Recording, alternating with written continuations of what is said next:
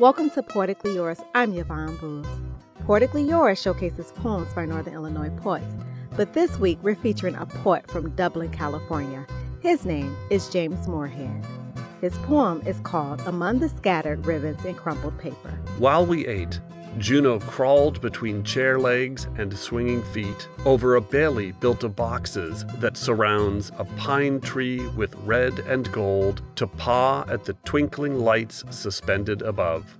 When dinner ended, our feet shuffled to sofas and nooks. Emily and Evie grown now, too old to be children, not old enough to have them. A leader was chosen, selecting boxes one by one, weakening the wall and startling Juno, who scooted back under the table, silent and hidden with eyes wide open, on alert. Paper was ripped with a ch-ch-ch, then tossed. Kitten ears perked as she readied to pounce, claw and tumble, head over paws in a bundle of fur.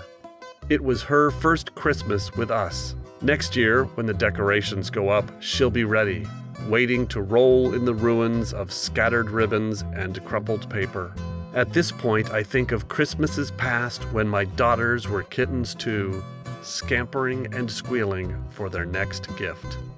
To hear that again or to learn more about James Moorhead, go to WNIJ.org. For Poetically Yours, I'm Yvonne Booz.